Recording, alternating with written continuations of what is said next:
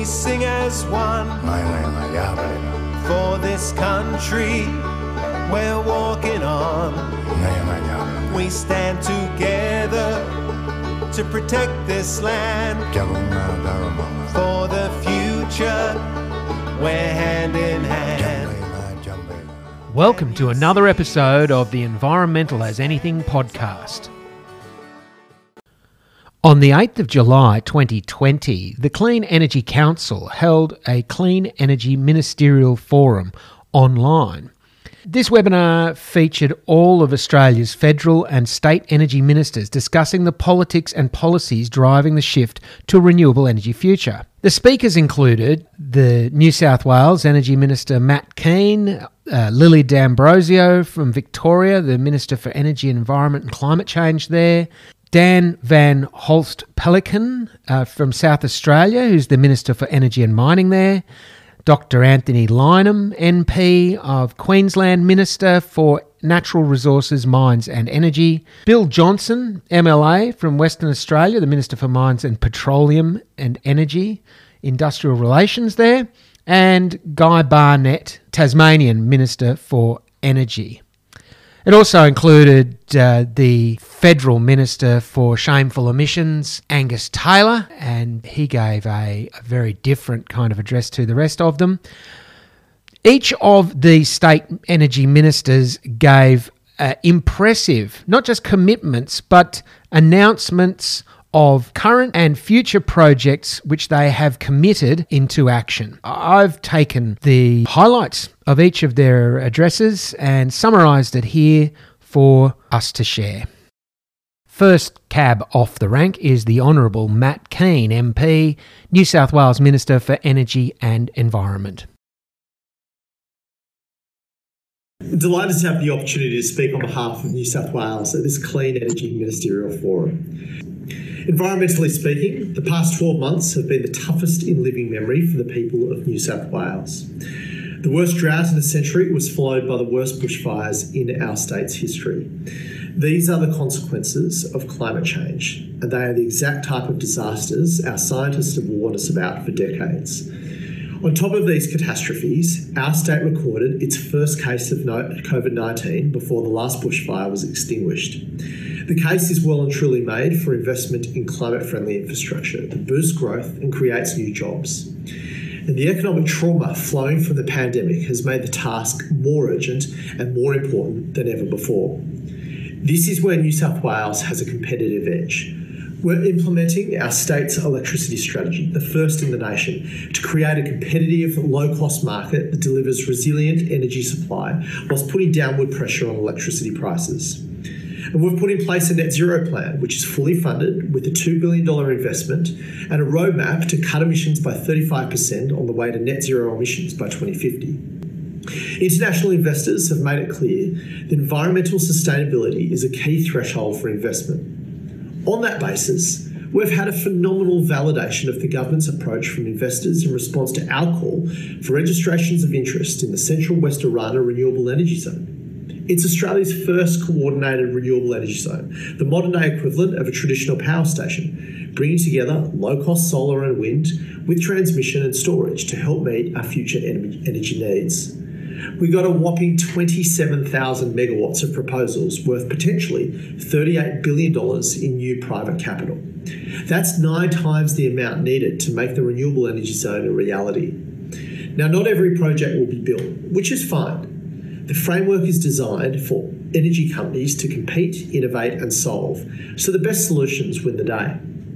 It's clear the private sector is ready to invest in new generation projects and is only waiting for the right conditions. We're stepping up our efforts with an additional $31.6 million in development funding for the pilot renewable energy zone. New South Wales will continue to work with our colleagues across government and the national electricity market to reform regulation and improve the approval process. And we will create a regime to insulate generators from the congestion, transmission losses and associated costs that they face elsewhere, making New South Wales an investment opportunity like no other in the country. Now, I know that members of the Clean Energy Council have faced many challenges through the COVID-19 pandemic. I know that things are still a long way from normal, and the new normal is still taking shape. But now is the time to work together to achieve the goals that we all share. Now is the time to invest with confidence, to seize the opportunity to build the clean, green, affordable energy that will combat climate change and deliver all of us a more prosperous future. New South Wales is the right place for that investment because we have the resources, we have the plan, and we have the will to make our vision a reality. And I really hope that each and every one of you will join us. Next to speak was the Honourable Lily D'Ambrosio, Victorian Minister for Energy, Environment and Climate Change. First, let me put Victoria's transition into context. When we first came into government at the end of 2014, renewables in our state accounted for less than 10% of our power generation. And that share had grown by only a little over 1% in the 4 years before then. So between 2010 and 2014, the share of renewable energy had only increased by a little over 1% in those 4 years. Our electricity system was in desperate need of investment, and our government made a very firm commitment to a clean energy future. We established and legislated renewable energy targets of 25% by 2020 and 40% by 2025. And as a result of our victory in 2018, we extended that target to 50% by 2030. And when we consider that, it's a significant jump in commitment from where we started. And it also, of course, is about providing or creating 25,000 jobs in the construction of these assets. Our renewable energy targets, backed by our varied auction scheme, has been a really huge success. These together have sent a very clear signal to the market, provided investment certainty and driven record growth in renewable energy. And investor confidence, not just, of course, from within Australia, but from right around the globe. We now have 2.7 gigawatts of wind and solar capacity in operation and sent a very clear message that Victoria is a welcome home for renewable investment. And thanks to this, we also set a new renewables record in May this year, with wind, solar and hydro accounting for nearly 28% of power generation in Victoria. And with another 2 gigawatts of renewables already committed and numerous other projects proposed, we are on our way, certainly, to reaching 50% by 2030. These strong targets are the reason that Victoria is leading the country for renewables jobs and has one of the highest levels of investor confidence of any state in Australia. And certainly I thank the Clean Energy Council for the report that they released yesterday, which identifies and clearly shows that investor confidence is still very strong in most parts of Australia. But the benefits, of course, also extend to electricity prices and emissions reductions. The average wholesale price in May 2020 was at its second lowest level in the past 5 years, behind only April. And the transition to renewables in power generation continues to drive down Victoria's emissions. Since emissions peaked in 2011, they have fallen by over 15%, with lower emissions from the electricity sector playing a key role in this achievement. And the decarbonisation of our electricity network will unlock emissions reductions in other sectors. Transport is Victoria's second largest source of emissions behind electricity. But we are preparing the ground for the electric vehicle revolution, and it will be a revolution. There is already a growing network of fast charging stations throughout Victoria, and we are currently preparing a zero emissions vehicle roadmap that will outline our plans to ensure that we have the infrastructure, technical capabilities and regulations in place to facilitate the EV revolution. The decarbonisation of our electricity system will also allow us to electrify some home appliances and industrial processes that currently require natural gas. To help chart this path, the Victorian Government is developing a green hydrogen industry development plan to advance this potentially game-changing technology. The Victorian Government's vision for the future of our energy system is absolutely clear. It will be clean, with strong renewable energy targets, providing the necessary investment certainty. It will be reliable, with grid investments unlocking the full potential of our renewable resources. And it will be inclusive, with our government empowering communities and households to take control of their energy. Our government recognises this challenge and is continuing to develop long-term, whole-of-system strategies to facilitate this transformation. Next, the Honourable Dr Anthony Lynham MP, Queensland Minister for Natural Resources, Mines and Energy spoke. In Queensland, the scene is that renewable energy is a revolution. It's providing jobs, business opportunities, and importantly, and it has been acknowledged by the Queensland Competition Authority, it is providing lower power prices for Queensland families. And I don't want to be boastful, but we do have the lowest power prices on the eastern seaboard here in the state. And as Queensland seeks to recover and revive our economy against the global economic headwinds post-COVID, renewable energy will continue to be a strength. Now, we have an economic plan to drive us into recovery, and it focuses on our traditional strengths, but also especially focuses on our emerging industries such as renewable energy. Now, as many of you know, our progress to date in Queensland has been nothing short of remarkable, driven by our commitment to transitioning Queensland's energy generation to 50% renewable by 2030 and zero net emissions by 2050. Now, since 2015, 39 large-scale renewable energy projects have commenced operation or financially committed, and that's $6.6 billion worth of investment and nearly 6,000 jobs. And we have 6,600 megawatts of renewable generation here in the state. And as projected, by the end of this year, we'll have 20% of Queensland's electricity supply will be provided by renewable energy. Now, importantly, as in other states, these generation projects are in regional Queensland, and that's where we need jobs. They are valuable jobs for families and for local companies as well.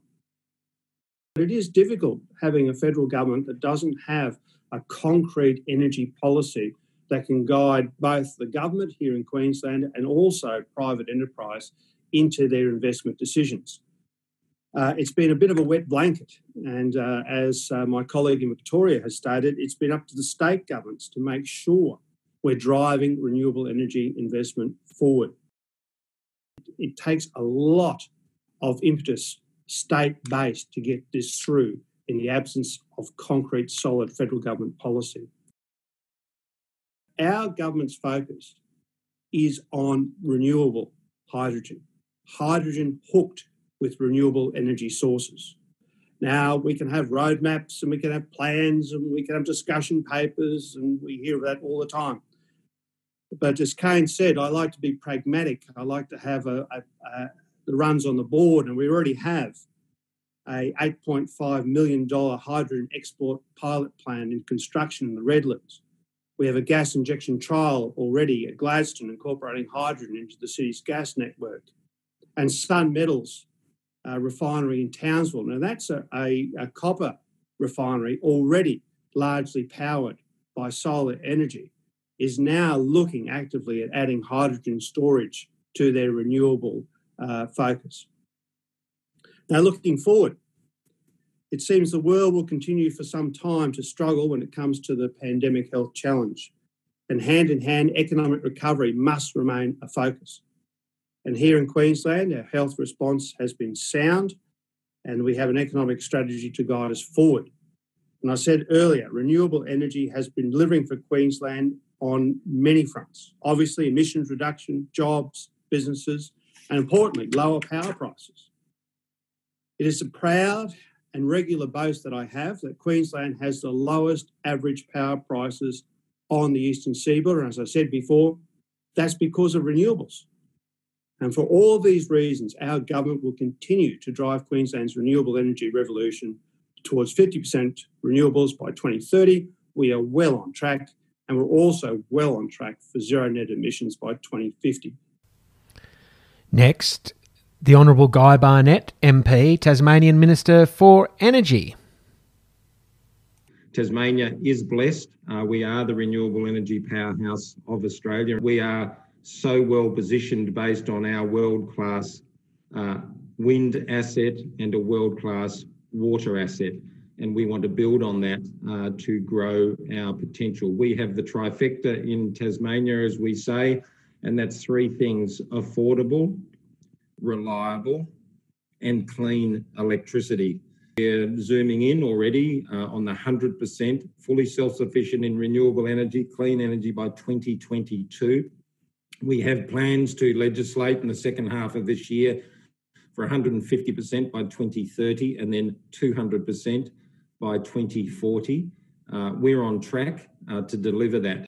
We have a target to have the lowest electricity prices in Australia for regulated residential and business customers by 2022. We have plans in Tasmania to deliver that through Marinus Link, which will unlock a whole lot of renewable energy projects, which are already, some are already underway, some are proposed, and some will happen as a result, which will also include pumped hydro. Our topography, geography in Tasmania is ideally suited for pumped hydro, and at an estimated cost of $1.5 million a megawatt, we are well placed to deliver very competitive electricity into the market, which will provide that reliability, which will kick off, and not just kick off, but underpin the importance of reliable or dispatchable electricity going forward. Our current capacity is 2,400 megawatts in Tassie, so pumped hydro capacity in Tasmania is a further 3,400 megawatts. So you can understand there's lots of potential there in Tasmania to be the battery of the nation. So we're blessed. We want to make the most of our renewable energy credentials, which can deliver the three things: affordable, reliable, clean electricity. We're well placed to have green hydrogen manufactured here with plans to be a global exporter well and truly in advance of 2030. So again, another long-term plan. And it's probably fair to say I'm probably the most energised energy minister in Australia. I feel like it anyway, even if I'm not. I'm very excited about it. And all of these things deliver for us jobs in Tasmania in terms of our plans, jobs, billions of dollars of investment, downward pressure on electricity prices, and improved energy security. So we're very much moving out of COVID-19. We see our renewable energy projects as helping us through this difficult and challenging time for all of Australia, all of the world, and our renewable energy plans are part of that as we move through our COVID-19 challenges.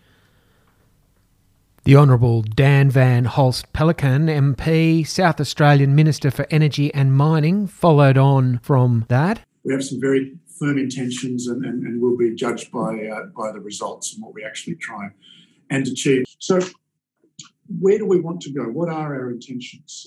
We have an official, clearly articulated state intention to be net 100% renewable energy in the 2030s. I've never hidden the fact that it is my personal intention that we reach that target by 2030. We are well on the way to doing that. And I think that will be a significant contribution for South Australia, but also a significant contribution for Australia more broadly. We have a pragmatic approach. I have a very firm view that anybody who thinks that we just stick with fossil fuels, who believes it's the cheapest, who believes it's the most reliable, who believes it's the best and that it does no harm, is wrong, clearly wrong. Anybody who thinks that we should just jump to 100% renewable energy as quickly as possible, almost overnight, well, I think that's wrong also. We must make the transition from the first to the second, but it needs to be in a pragmatic, sensible way. And that is because we actually just don't have the technology in place yet, or the capacity to put the technology in place yet, to make that overnight jump. We are moving quickly. We're moving as quickly as we can. And we have very clear environmental requirements. But we also need to look after consumers along the way too. We need to make sure that electricity is affordable, that it's reliable, as it gets cleaner and cleaner. So we will have less and less fossil fuel. We will have more and more renewable energy. Generating electricity from renewables, primarily sun and wind, is not a challenge anymore. Everybody in Australia can do it. South Australia is blessed with better wind and sun resources than anybody else. That's not the challenge. The challenge is harnessing it properly so that it works for consumers. Because if it doesn't work for consumers, they'll stop wanting it and they'll want to sort of stand still or perhaps go backwards even. And we're determined that doesn't happen. And concluding the remarks from the state energy ministers was the Honourable Bill Johnson, MLA, Western Australian Minister for Mines and Petroleum, Energy, Industrial Relations. Unfortunately, there were some technical issues with Minister Johnson's comments, so we only have a very abbreviated version of those here. But rest assured, they fit in perfectly with the tenor and tone of the other state ministers, enthusiastic and positive endorsement and indeed commitment to a renewable future for each state in this nation. So whilst I've got no hydroelectricity in Western Australia because we're a bit flat over here and we don't get the advantage of rain, but otherwise, we do have the advantage of very good levels of renewable energy that we hope will drive the transition of Australia's largest energy exporting state, Western Australia, to the new renewable energy future. So you can see that it's a very exciting time here in Western Australia, and I'm very lucky to be the minister at this time. We're clearly focusing strongly on the future. So, an impressive set of in-principle commitments there, and I can assure you that the specifics of the rest of each of their presentations were very clear and very detailed in terms of projects, procedures and policies which they have implemented and are committed to continuing to implement into the future.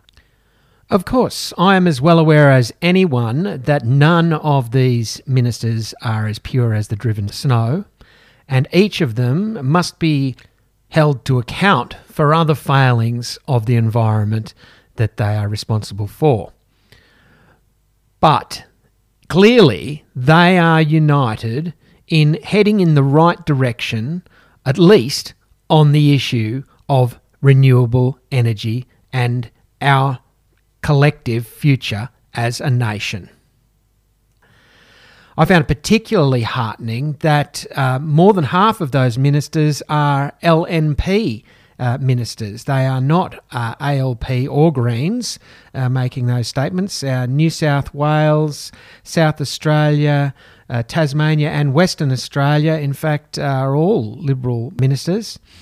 And only Victoria and Queensland have ALP governments. So this has become a bipartisan issue. Renewable prosperity is a bipartisan goal in Australia today.